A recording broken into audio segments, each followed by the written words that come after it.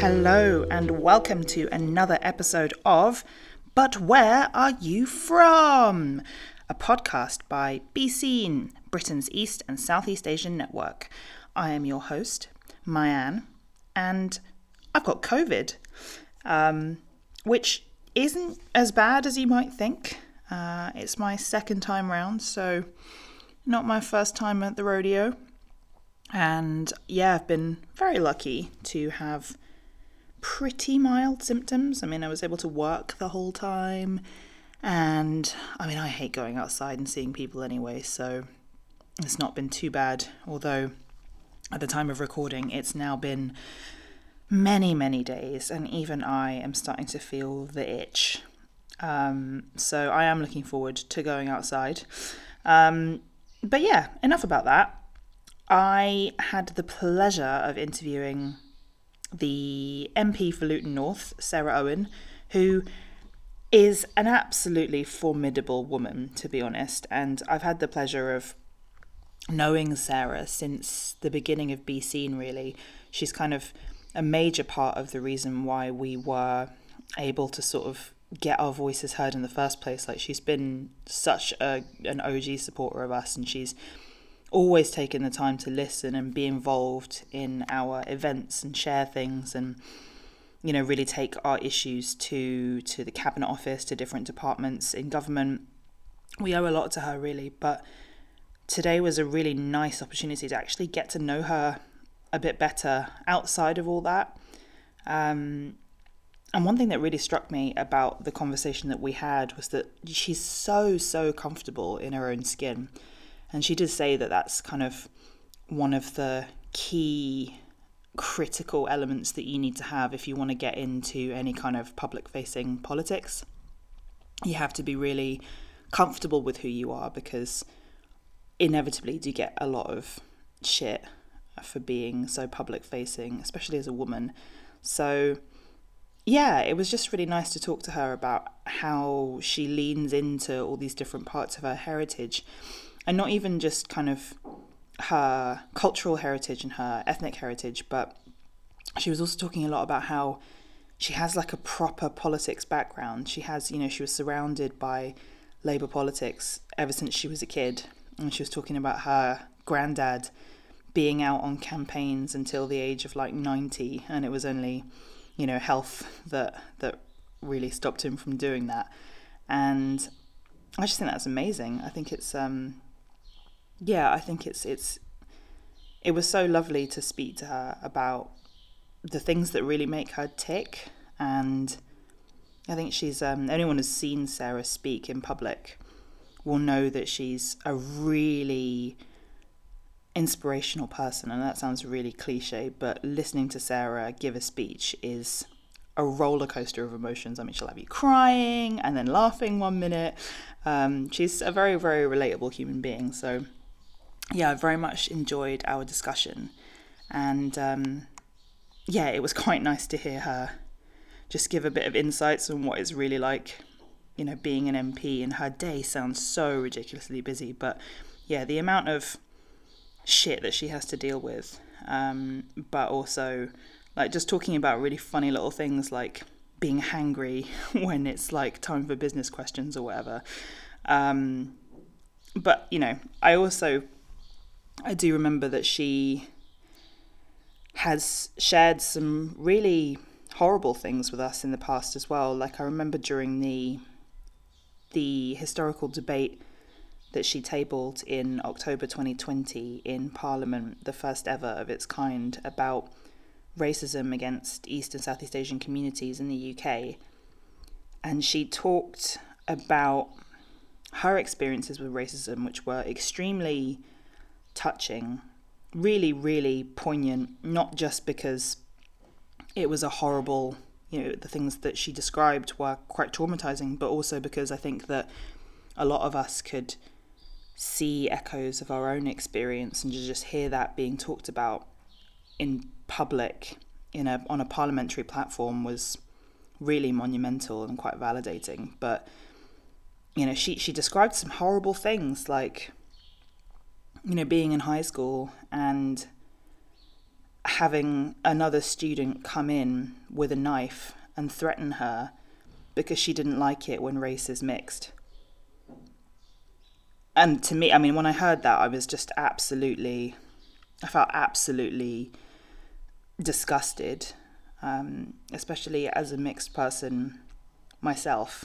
And it's had me thinking quite a lot recently about mixedness and about how much things are changing. That is really important, is that things are changing, but we haven't just immediately solved the problem of racism by mixing. Can you hear those birds? There's loads of birds outside just tweeting away. It's quite nice, really, but I don't know if it's interfering with the audio. It's morning, and I'm just about to start work, so I'm just recording this before I start my daily tasks. And there's lots of birds tweeting away in the background, and it's quite a nice way to get into a Monday, really. Anyway, where was I? Back to racism. Yeah, I've been thinking a lot about mixedness and about how maybe even kind of 20 years ago, it was definitely more of a no-no to have people from different ethnic backgrounds mixing, producing children, and people who are growing up in the 70s and 80s faced a lot more racism, and their parents probably faced a lot more criticism as well for having mixed children than the mixed people, or the people who are having mixed children today. But I think that just is what makes me even more wary. Not weary, that's not the word. Wary. Fuck's sake, it's Monday.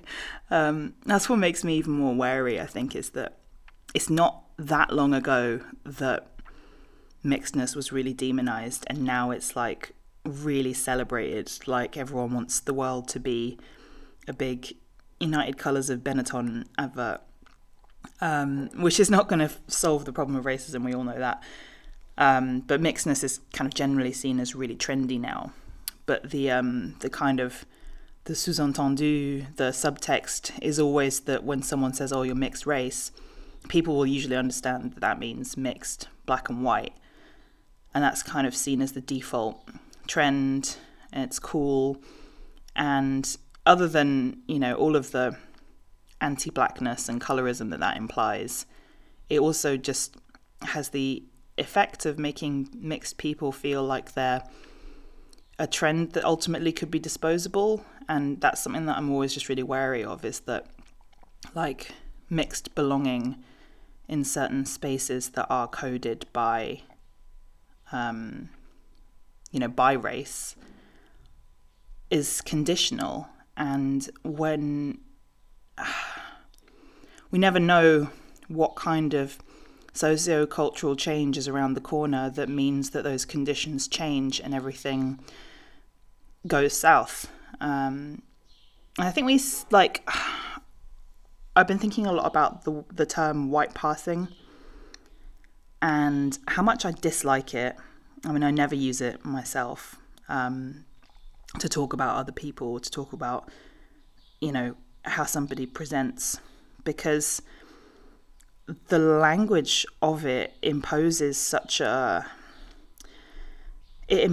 set of rules that I think are complete bollocks, to be honest. Like, to me, white passing suggests that because whiteness is the default and because whiteness is the sort of bar of what is acceptable and palatable, it's an attainable, it's like an achievement, and it's something that mixed people are striving to in order to be able to get away with passing. Like, shh, don't tell anyone. Like, can't give away our identities because otherwise they'll find out that we're not really white and they won't let us be in the club anymore. Like, it's just ridiculous when you think about it. It's like white passing. It just suggests that we're all out here like masquerading as white and for fear of being detected. I find it's almost like quite a violent phrase. It makes me feel incredibly uncomfortable. So I've been thinking about alternatives, and I guess the thing, recognizing that it's still not without issue, but I have been preferring to use the term racialized as white, because it very much puts the onus of first of all, it acknowledges that race is a construct, but it also puts the onus of that perception and the judgment and the categorization on the person who's doing the viewing, like on the beholder, the eye of the beholder. Is that what I'm trying to say? Yeah, I'm basically saying that it puts the kind of it puts the accountability on the person who's doing the perceiving, and not on the person who's being judged and looked at. It kind of stops them from being being an active object. Wait, I don't even know what I'm saying. But basically, yeah, I feel like white passing puts just too much emphasis on the people who are mixed, suggesting that they are kind of behaving in a certain way to try and get away with being white. And that makes me uncomfortable. So yeah, I've been thinking about that a lot recently, and I was lucky to talk to Sarah about this, and she's so open about her heritage, and she loves being mixed, and she loves kind of celebrating both sides of her, of her cultural identity, her Chinese Malaysian side and her white British side. And we both talked about how lovely it is to be able to finally have the language and the confidence to be able to do that, and that's certainly not something that I felt like I could do when I was younger. I definitely could have had, I could have done with a Sarah as a role model when I was younger. So yeah, we had a really lovely chat, and I think that we got down into some pretty serious details, but we also talked about food, and we talked about families, and yeah, it was really lovely. I came away from the conversation feeling so humbled, and had that really nice warm fuzzy feeling in my stomach, although that might have been COVID, who knows. So yeah, hope you enjoy, and I hope that I haven't distracted you too much with my rambling. I'm almost out of isolation now, so I'm actually quite looking forward to going for a little walk. But yeah, I'm going to love you and leave you. This episode was brought to you by the blood, sweat and tears of the Be Seen team. So if you like what we do, please, please, please, if you're a Spotify user, just go and give us a little 5-star rating on the app, because it really helps with, the algorithm or some shit. And if you're an Apple podcast user, then a review is always, always welcome there as well. That really helps. And finally, if you appreciate what we do and you want to sling us even just a tiny bit of coin, you can go onto our coffee page, which is ko-fi.com/beseen, BESEAN. Thank you very much, and enjoy this episode of But Where Are You From?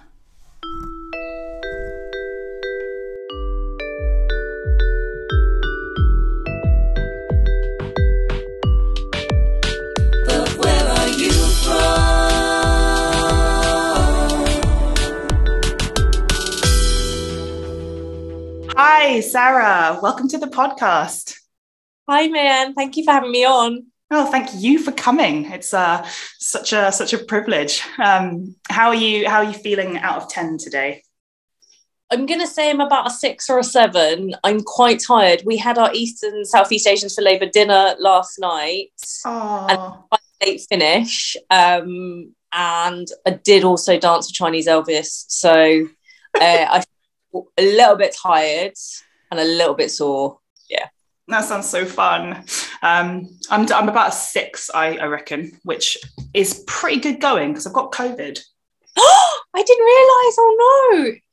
Yeah, but it's okay because I had OG COVID back in 2020, so this is not my first time at the rodeo, and it's pretty mild, all things considered. So I think I've got my vaccine to thank for that. Excellent. Yeah. Antibodies.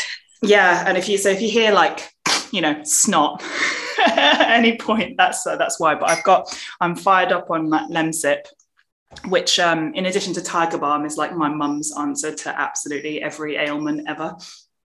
Oh, did you ever have that really herbally kind of concoction that was just really a weird savoury herbal concoction whenever you were ill?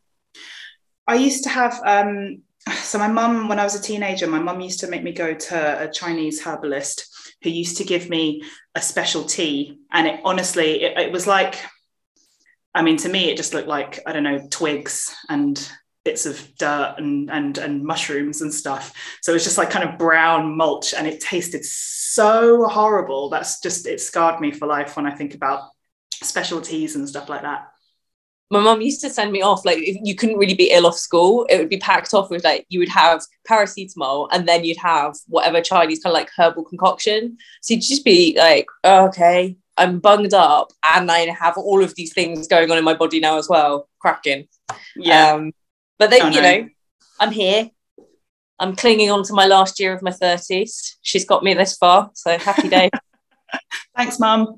Yeah, no, we were never allowed to miss school, ever. Like, just, I could just, there's just no way, you know, I would never be able to get away with even faking it. Or even if I was actually really ill, it would just be, oh, have a Lemsip, have some Tiger Balm. That was it. Okay, so as you probably know from the name of the podcast, there is a question that we ask everybody. And you are free to answer it however you like. And that question is, but where are you from? I am from... I wanted to say something really childish. That's where I initially go. So, like, when people do that, they go, but yeah, where are you from? But where are you from? I eventually get to my mum's tummy. And they go, yeah, but where's your mum from? So, yeah. I'm originally born in Hastings on the south coast of England. My mum's Malaysian. My dad's white British. Good mix and of cultures and identities, and like and my mum's side of the family, my grandma's Nonya, my granddad was Singaporean, Chinese descendants, so it is a proper mix, and I just love it, absolutely love it. And it was difficult, I think, growing up when I was younger in a predominantly white town, but some of the conversations that I've had recently, particularly about being mixed race, is that we haven't really addressed the additional barriers or the different barriers that I think people of mixed race kind of have to confront and deal with. And it's not always a comfortable conversation, because I think sometimes even within your own cultures that you belong to, there are also problems there as well. So yeah, whenever somebody says where you come from, if I keep going, like, I just give them normal answers. But I'm from Luton now. That's home. That's home for me. That's home for my little one. And yeah, and I love it. I absolutely love it, because in my maiden speech, I was really super pregnant. Like, I looked back, I was like, I don't even know how I managed to stand up off the green bench. But I described that my little girl was going to be just like Luton, which is a little mix of all of the cultures together. And I'm just so happy and proud that she's going to be growing up as a Lutonian with that rich culture and diversity around her. She's going to be so lucky. So yeah, I think I've spoken about this before, that, you know, we're not just our heritage, we are also made by the people around us. And I grew up in Southeast London, and I was so lucky to be surrounded by lots of people from different backgrounds. You know, I went to school in a predominantly South Asian part of London. I was really lucky, especially in my sixth form college, to have a really diverse, you know, student body, lots of different people from different backgrounds. And like you, I also love being mixed, but it's definitely something that I have only really found the language to explore, celebrate, interrogate, even in the last few years. It's not something that I was, I think, fully able to talk about and to unpack when I was younger, because of, well, yeah, various reasons, but it was a source of a lot of confusion. And I think that people just don't realize sometimes how much of an identity crisis that simple question, but where are you, you know, where are you really from? Like, where are you from?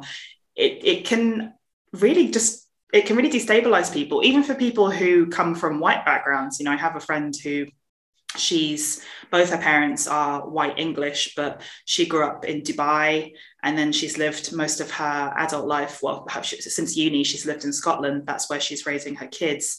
And, she doesn't feel like she can say that she's Scottish, but she also doesn't really feel English because she's never really lived there. And it's just, we are so much more than the sum of our parts, so to speak. We're made up from so many different influences. So I love what you said about your little girl being a Lutonian.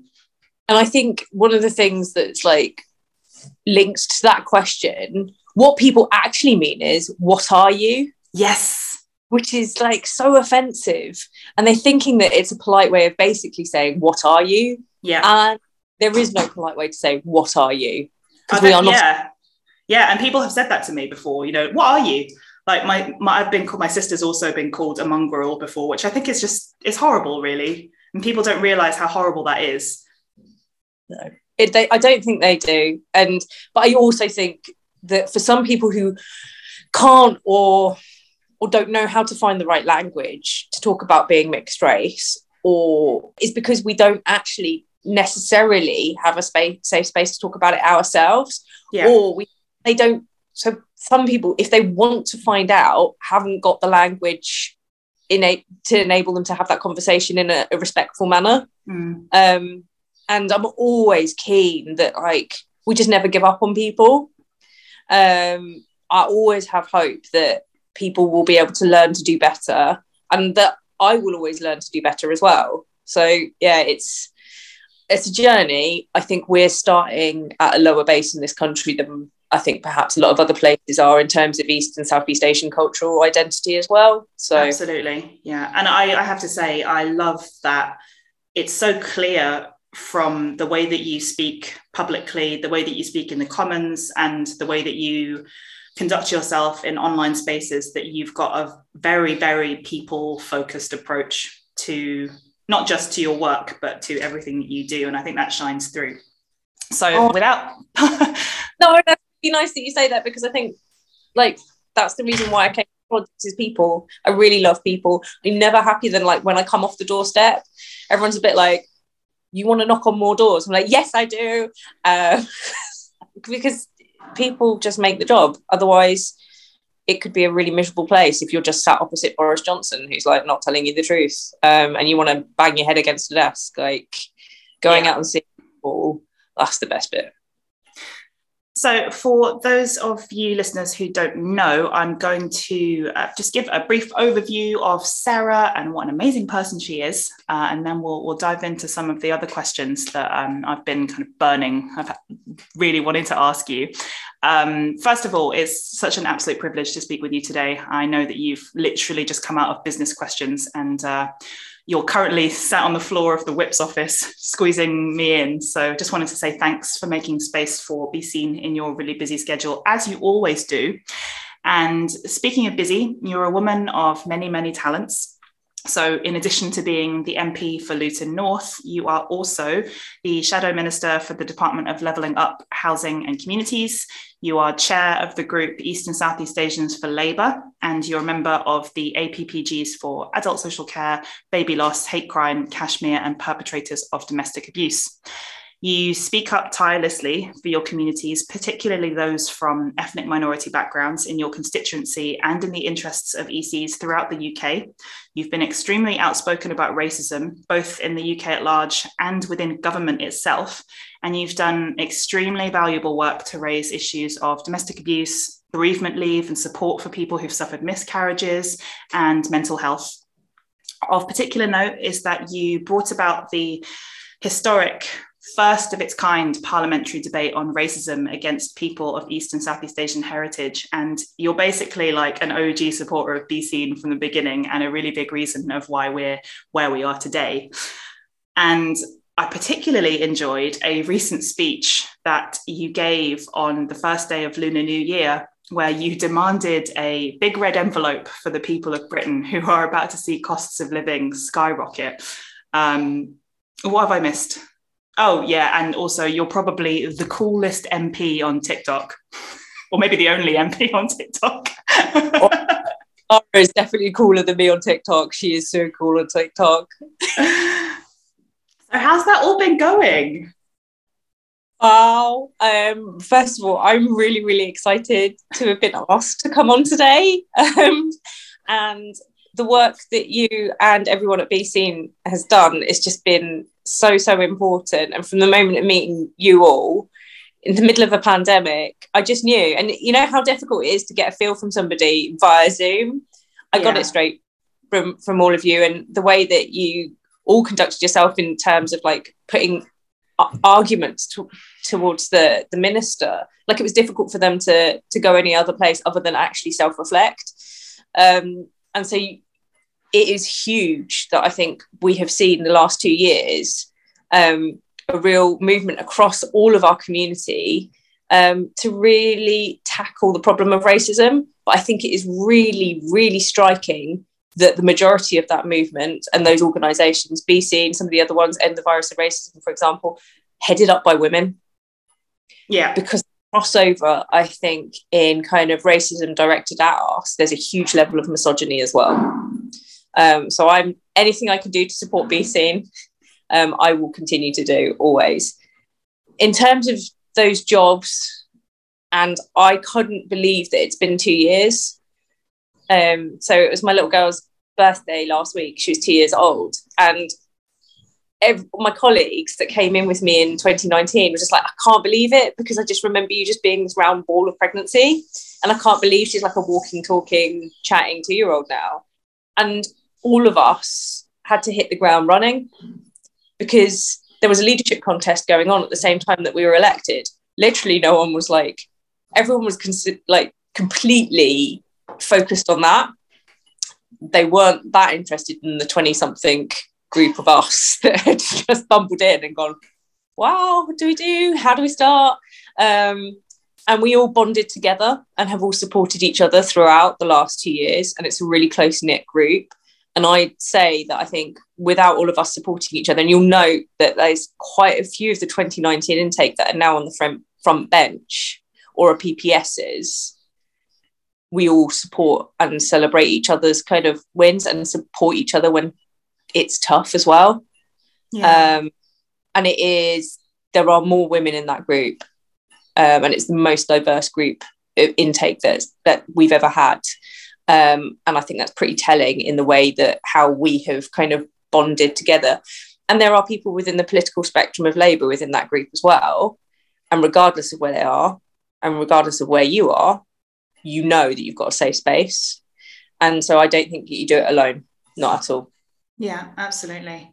Yeah, I love what you said about women and what really they can achieve, what we can achieve when we lift each other up. And I think we've certainly seen that with Be Seen. I mean, we didn't intentionally set out to make an all, a group that was just run by women, but it's just the way that it happened. And I think because of we've all got a very high level of, I guess, emotional intelligence and empathy. And because we had really similar experiences, we were really able to just kind of make space for each other to share and be vulnerable, I think. And actually the community building came from that. I think that you can't just build stuff without already having established like a relationship of trust and vulnerability and openness, really. And do you ever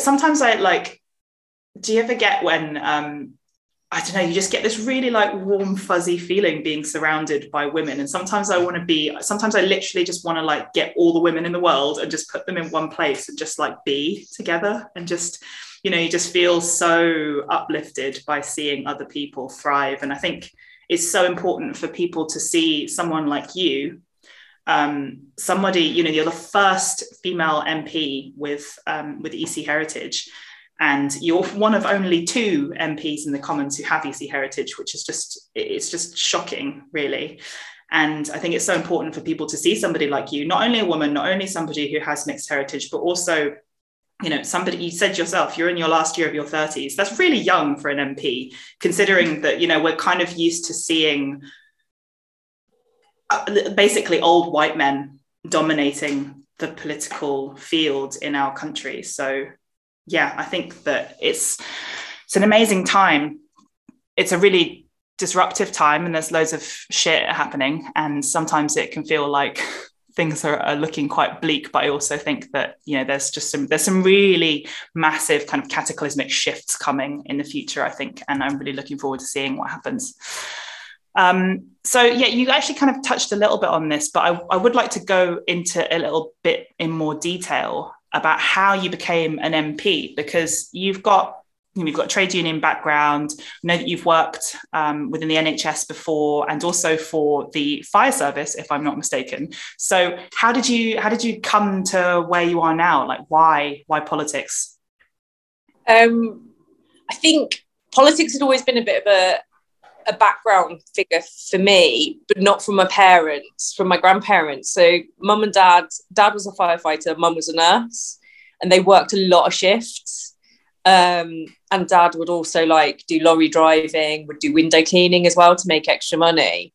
And so, but my grandparents were hugely political. So they were lifelong Labour Party members up until their 90s. So about 3 years ago, they still had campaign committee rooms coming out of the house at elections.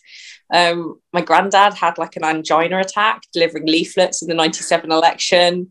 They wouldn't force me to be Labour. There would have been some questions if I wasn't, and there would have been some serious debate. But they put, like, grandma especially would make me watch Prime Minister's Questions and the news, and she'd say, like, you need to understand this because women fought for your right to vote and for your right to have a say. And they also remembered what it was like in a time before the NHS. There were the rare kind of, and unfortunately less so, members of our community who did. And so when I wasn't hugely active in the Labour Party until I went to university, and I was going on the demonstrations against the war in Iraq, and a Labour councillor, I came home and a Labour councillor knocks on my door and said, "Oh, I know your grandparents. Why do you remember the Labour Party?" He'd woken me up really early. Wasn't happy with that. 2, the party was doing something that I fundamentally disagreed with. And so I had this debate with him on the doorstep. And he said, well, like, if you don't like it, you get involved and you change it. He said, there's no, like, your voice isn't doing much outside right now. And I said, well, that's not true. I've gone on a demo. He went, yeah, but you could do that as a member of the Labour Party, because there are members of the Labour Party that also attended that demo. And so I did. I signed up right there and then. And I didn't go to a meeting. My first thing was not to go to a meeting. Like, I beg anyone, if you join a political party, don't care which one it is, do not go to a meeting first, because it's just weird. Go out on the doorstep first. And that's what I did. And I went out on the doorstep with the councillor that I'd had the argument with. And I saw him giving information about how to get an NHS dentist to a family that had just moved in. I saw him answering questions about planning or bins, and it wasn't particularly glamorous, but these were the things that people needed support with. And I could see how important that was. And so I carried on I did do some of those meetings, but like just doing the grassroots side of politics, the leafleting, the door knocking, getting to know people. And then when I was at uni, I became a care worker going into people's homes. So domiciliary care, would either clean somebody's house or I would give them personal care, feed them, those sorts of things. I really enjoyed it. I had, obviously, like, you weren't meant to have favourites, but obviously I had favourites. People that you just love spending time with. And I had this one incident where this woman I was covering, I turned up at her house and I was only allotted like 15, 20 minutes with her.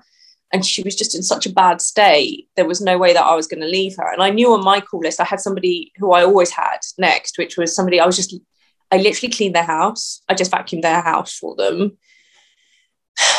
And so I just thought, I'm going to take my time.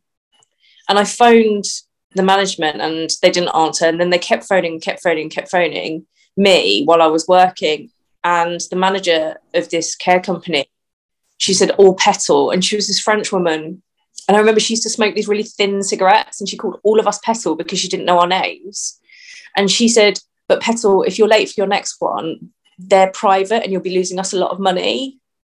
And I said, I don't care. This woman needs physical care now, and I'm not going to leave her, and I'm going to do my job. And that's when I think my politics and all that I had learned from my grandparents and all that I had seen on the doorsteps as a Labour member married with my personal experience then of a system that was entirely broken. There is absolutely no reason why somebody who is paying for care should get better care than somebody who needed the care right there and then. And I thought to myself, yes, I could do that because I was in a privileged position of that not being my main income. I was a student. And I could roll the dice of being like, well, you want to discipline me for doing the right thing? Go for it. But I also knew that it needed a bigger system change. And for me, that change is politics. And politics is often seen as a dirty word, and it shouldn't be, because it's just about change. Well, it's also everywhere. Yeah, it's everywhere. It's everything. It absolutely touches everything.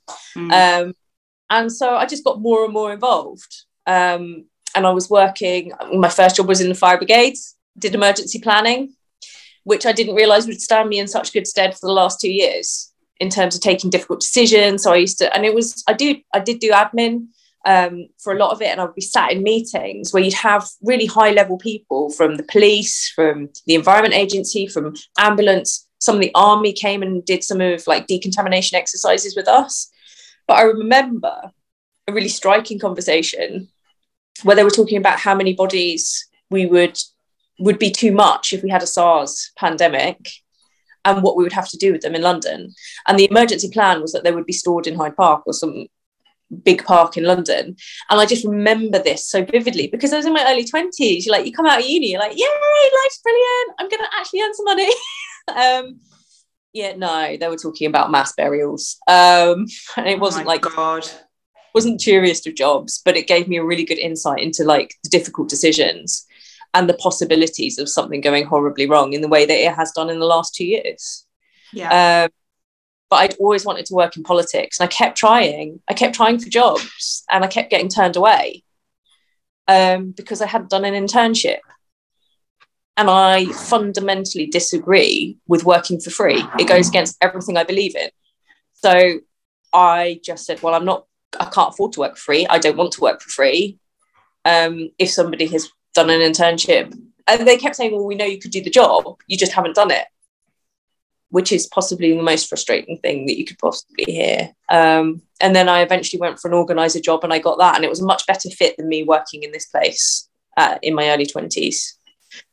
Because it was about people and campaigns and doing things and organisation.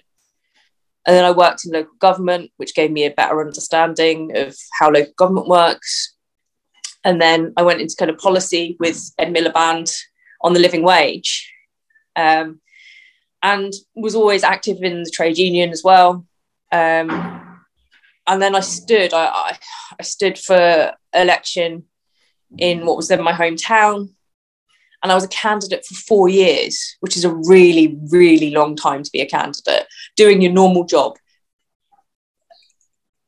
You're essentially an unpaid kind of shadow MP, doing hustings, doing TV, doing radio. And it was such good grounding for me. And I learned so much about who I was and also what kind of politician I wanted to be and the sort of team I would want around me. But it is really devastating to lose an election. It's like being dumped by like tens of thousands of people publicly. And it had taken over my life. Like, I remember the next day going, what do I do? What do I dress as? I remember getting out like my skinny kind of cut off jean shorts that had been put away because a candidate doesn't wear those. I was like reclaiming myself, and that was quite nice. But I had lost a good 4 years of friendships and not always being present. And I think whenever people say they want to put themselves forward, I am very clear there are huge positives, and that is the change that you can make. There are also some personal payoffs that you will have. And it's not just you that loses out, it's the people around you as well. So it is a big responsibility. There are big positives. but it's not without a struggle. Yeah. Oh man, what you said about how it feels to lose an election and getting dumped by tens of thousands of people. I mean, that's pretty much how I felt after the last couple of elections and the Brexit referendum. You know, I actually felt like I was going through a breakup for a long time afterwards. It just kind of sits with you like this horrible dark cloud, doesn't it? So I feel like we always feel like we have to talk about racism, but it is basically the reason that you and I have come to know each other. And I also feel that it's important to talk about, as a person who has political and public presence like you do, because it helps people not feel alone. But yeah, what's it like being a woman in the Commons, being a young woman in the Commons, being a woman of color? I mean, people, I think people don't really get just how much abuse female MPs receive, particularly female MPs of color. I think that Diane Abbott has received the majority. She's received more abuse than any other MP out of all of the MPs in the Commons, I think. So if it's okay with you, could you talk about that a bit? Absolutely. So I think Diane Abbott and Dawn Butler get so much horrific abuse. Naz Shah also gets horrific abuse. And the abuse isn't just abuse about who they are. It's like death threats, rape threats. It is horrific. And it is that layer, again, of misogyny plus racism. The two often aren't that far apart, which is why you're seeing women of colour in any public sphere getting much more abuse or being held to a different standard to anybody else. I am fairly lucky in the fact that I do get stuff, to be honest, but I get it from both sides. At the beginning of the pandemic, I was sent things like of people eating live animals, or I get accused. So either I get accused of that, or I get accused of being a member of the CCP, or I get accused completely the other side, which is you're a traitor to your own kind of heritage because I've criticised the Chinese government on Xinjiang, on Hong Kong, and also because it's the mixed race element as well, which adds another layer. So there was this person who tweeted, Lisa Nandy had put out her new shadow team for Levelling Up. And somebody tweeted afterwards going, oh, that looks like great, but isn't it really awful? It's just all white. I'm like, hello, we're here. Me, Lisa Nandy, we're here. Or are we not, enough? Yeah. And I don't think that person meant it, but it's like having to restate again who we are and why we exist. And that's really frustrating. I think in the chamber, 3 months ago, I was really shocked. So Alan Mack and I don't have a huge amount of communication, despite us both whips. We did say Happy New Year to each other this week, but that's about the extent of our conversations. But he was sat, and given that there's two of us out of 650, he was sat opposite me in his whip's position on the front bench, and I was on the other side in my whip's position. And Jacob Rees-Mogg was stood at the dispatch box and out of nowhere started using the phrase yellow peril. And I was fuming and did my job as a whip, though, and raised it as an issue. And the response I got was, oh, he wouldn't have meant it like that. He's referring to a colour. And I was like, no, I'm really sorry. That's another layer of you not understanding the history behind this phrase. And so Thangham, the shadow leader, she raised a point of order and made him apologise.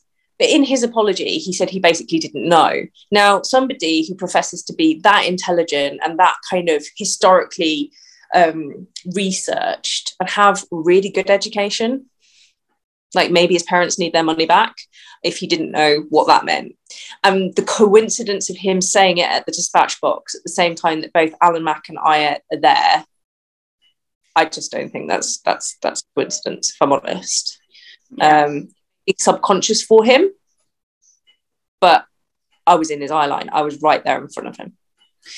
And so we've got a lot of learning to do to make this a much more kind of safe, attractive space for people to work in. And it's sometimes very tiring to constantly have to fight harder for your voice to be heard, for your ideas to be recognised and receive as much credit as a man's. Yeah. Even last year, and I think this one's more age and gender than it is race, or like this MP just turned around and was like, he was just sat next to me for 20 minutes talking to other MPs who knew me. And this guy just turned around and went, so who do you work for? Oh, because he assumed that you weren't an MP. He assumed that you were an assistant or something. Yeah. Jesus. And it's not just about like what gets said publicly or in the Commons or whatever, but it's also like, you know, what happens when people think that no one's watching. And I know that you have, you know, you addressed this in the debate. You mentioned that, you know, there were Conservative Party members who had said some appalling things talking about people of Chinese heritage.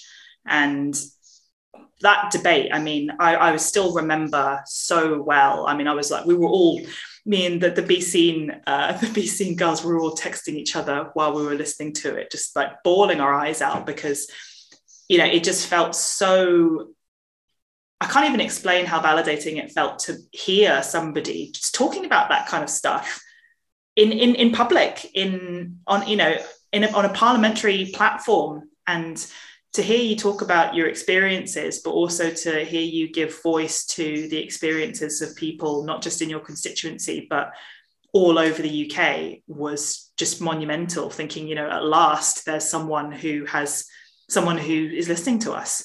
You know, you mentioned Alan Mack. I don't have anything in common with Alan Mack really, apart from, you know, having similar heritage. And you really are, you know, a kind of a trailblazer in that respect for the EC community. And I'm shocked to hear of some of the things that people have said and done to you. It's appalling, and it's, I suppose, it's particularly sad because it's, you know, it's even more than ever, and now it's quite dangerous time to be an MP, as we've seen, you know, really tragically over the last few years. But yeah, I mean, when you see Boris Johnson like deliberately try and fan those flames to the extent that Keir Starmer, David Lammy, and Angie Smith are like bundled away by people that are shouting the same abuse that Boris Johnson had done. And they were holding a noose in their hands. Like, we are literally months after an MP was stabbed to death. Yeah. It's just grim. Yeah. And, you know, we, without sugarcoating it, we live in kind of bleak times, politically speaking. Years of austerity measures are to blame for 130,000 preventable deaths, according to an article published in The Guardian in 2019.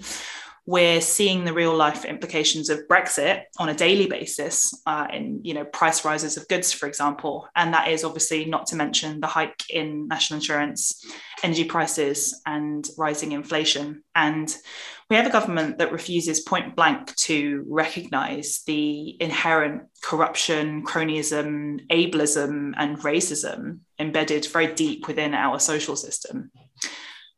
But it's not all doom and gloom.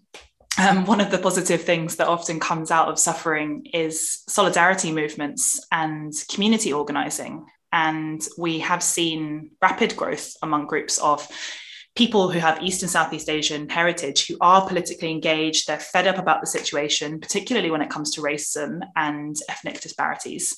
So I guess my question is, do you have advice or any nuggets of wisdom for people of EC heritage who might be interested in getting into politics, who, you know, who might be put off by the challenges that they will inevitably face? And you know, it can be off-putting. There are going to be days, and I'm sure you have them too, where you just think, God, everything is really bleak right now. Yeah, and I would say to anybody who's kind of thinking about being in politics. There are lots of different ways of being politically active. Whenever I go to schools, for example, where they're doing graphics or graphic design, I will say to them, you can work in politics. You can find a job that marries and matches your political values, because we need political advisors, we need comms people, we need policy people. We don't just need politicians and councillors and peers. But if you want to go to the public kind of facing role, make sure you are happy within yourself and that you have a good support network around you, and that you reach out as much as you possibly can to people. It is not a weakness to say, do you know what, the trolls have got me today, and to just turn it off and be with your family. Because you wouldn't, if somebody just came into your house and started shouting at abuse, you'd be like, you need to leave now.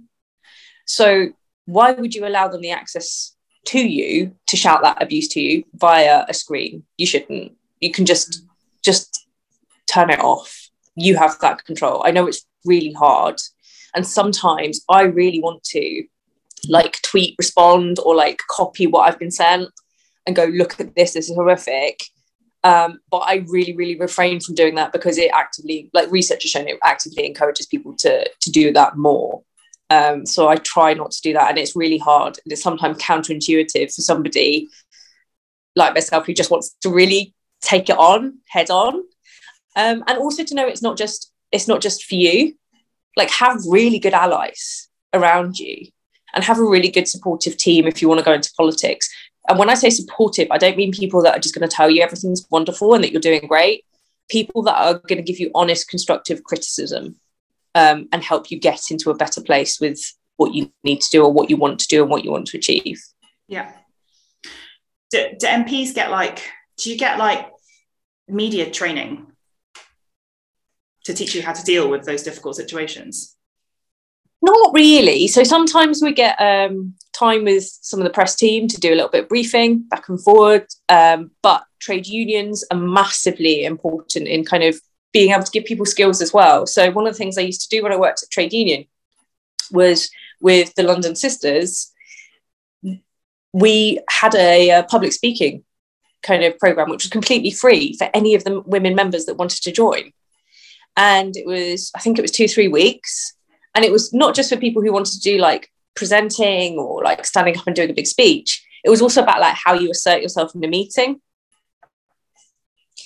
And I just cried when I saw some of them, and not just like speaking, they just nailed it. They knocked it out of the park. You would never have known that they were nervous. They owned it. They owned their space. They owned what they were saying. And it was just beautiful to watch. And I think if particularly women, but it's ESCA people as well, if they just knew how much power they had in their voice and in democracy, in the ability to change things for the better, we wouldn't second guess ourselves. Like Boris Johnson gets up every Wednesday and never second guesses himself. Yeah. We need to channel, we basically need to channel like entitled white man energy is what you're saying. A little bit like, it eats me up alive when I think, oh, I could have said something a little bit better, or I could have said something different, or was that interpreted the wrong way? Like, it eats me up. And sometimes I have to go to an external person, whether it's my friends or whether it's like my partner or whether it's a colleague, and go, I did this, like I just keep running around my head, and they go, it doesn't matter, it's okay. Yeah. So I do want to talk about that a bit, because you mentioned that, you know, if anybody is thinking about going into a public facing role, then, you know, you really have to be happy with yourself. You are clearly somebody who, you said earlier, you know, you love being mixed, you've embraced your identity, you love being a Lutonian, you love all these different parts of your identity. And you said it's really important to have the support of a network, which you have. So how do you, you know, on bad days or when you need to look after yourself, what do you do? How do you unwind? How do you have fun? Oh, I eat. That's it. The podcast is over. We're just going to talk about food. Yeah, no, I eat a lot. So yeah, nourishing yourself, I think, is like, it's not just sleep. but food plays a massive part in it. If I haven't eaten healthily, or if I haven't eaten something that I like, oh my God, I'm miserable. Oh, if I've just eaten because I'm hungry and that's the only thing that's there, like, ugh, like, fine, I've done it, whatever. But it doesn't nourish your soul. It doesn't nourish kind of your body in the way that it should do. I spend time with the little one because I don't get to see her every night. I don't always get to put her to bed. I don't always get to wake up. I'm very, very lucky in the fact that my partner, he said he would take the career break, and he has. And he shouldn't be the exception, but he is. Because no one would think twice if it was the woman that had said, I'm going to stop. Yeah. No. Yeah. But he has enabled. So it is a team job, this team.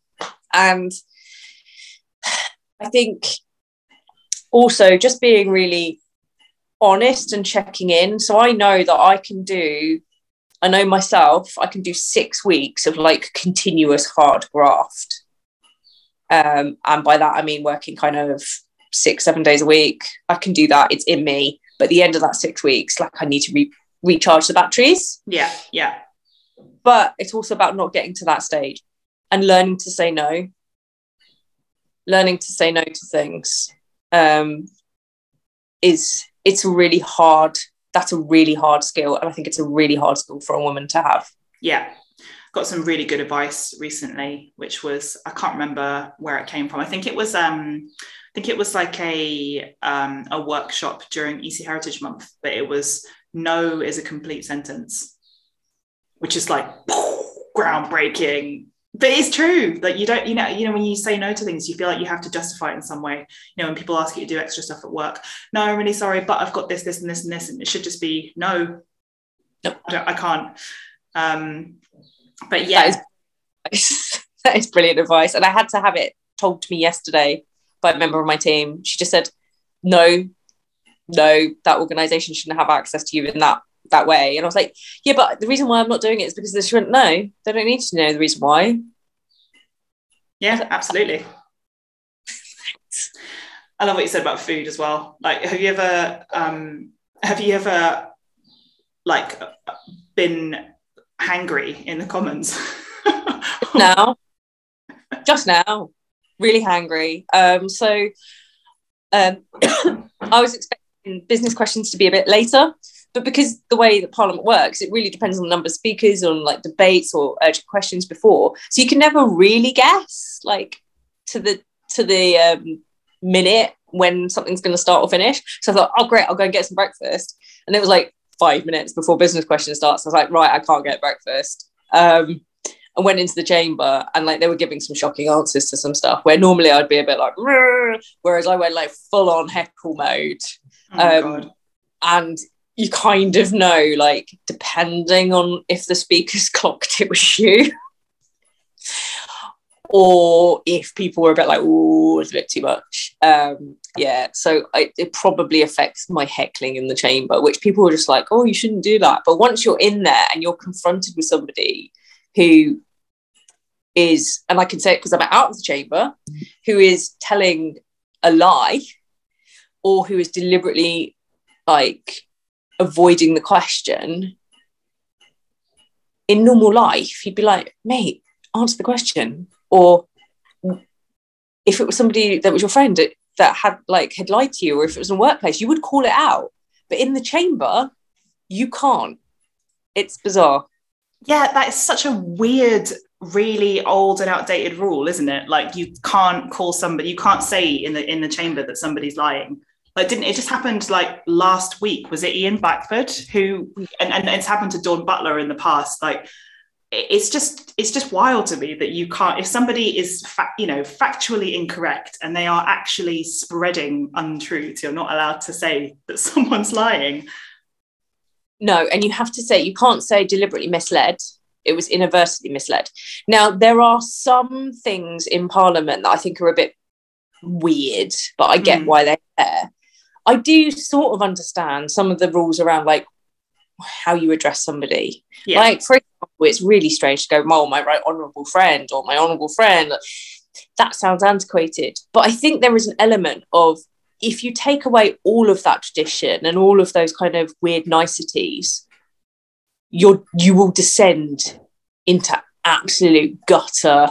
But the fact that Boris Johnson can come in, tell a lie, repeat a lie, leave, and yet everyone can't go, dude lying, like, yeah, it's just odd. You see that in like the presidential debates in US elections. Like, it's like watching kids in the playground just like hurling insults at each other. So yeah, I do recognize that there is like a decorum to be respected in the chamber, but yeah, I'm sure there's loads of shit that's just like really outdated and weird. Like shoulders are offensive, like women's shoulders. You can't wear something that shows your shoulders. Who knew? These were the most shoulders, like, scandalous. Shock. Call the village elders. I know. What would they do if they saw a shoulder? I think we've got a long way to go in terms of conversations about professionalism and double standards when it comes to women and men. So we're almost out of time. So to wrap up, I do want to just talk about some fun stuff. So you mentioned that you love to eat. The last time I saw you, also, you were delivering a speech at one of our events in Chinatown. And I know that you love Chinatown. So have you got some favorite dishes that you like to eat, particularly EC dishes, but also if there's, I'm no judgment if you also like a really good shepherd's pie. I'm here for it.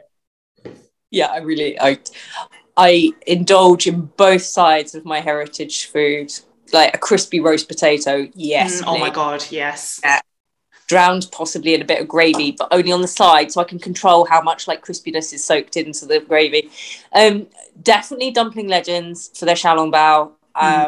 So there's just like a really happy memory for me when I had just, I'm very open about the miscarriages that myself and my partner had experienced before we had our rainbow baby, and I had just found out that I was pregnant again, trying not to get like overly excited, managing loads of feelings, mixed feelings. And I just remember once I'd had that positive pregnancy test, we'd gone into town and we'd gone in and eaten dumplings. And for me, I just have like such nice, happy memories as well as really tasty food. It's just nice. And I keep seeing like Sadiq Khan gets to go there and make like dumplings. There's all these pictures around of him making dumplings. I'm like, dumplings, and eat the dumplings, please. And then where else did I go recently? I went to C&R restaurant because I really wanted to like I wanted Malaysian food. Like I wanted food that I would get when I go home and see the family.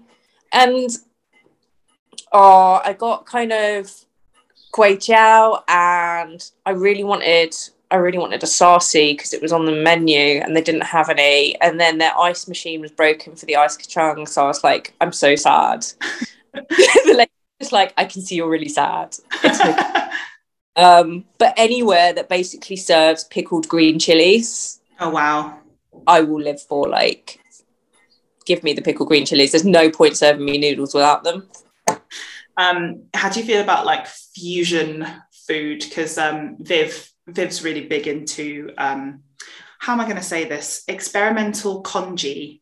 And I do remember, and usually I kind of give it a bit of the side eye, but I do remember she did like roast potatoes as a congee topping, and I was actually so there for it. I haven't tried it yet, but I reckon that could work quite well. Double carb. Yeah, carb and carb. I did a reverse fusion congee.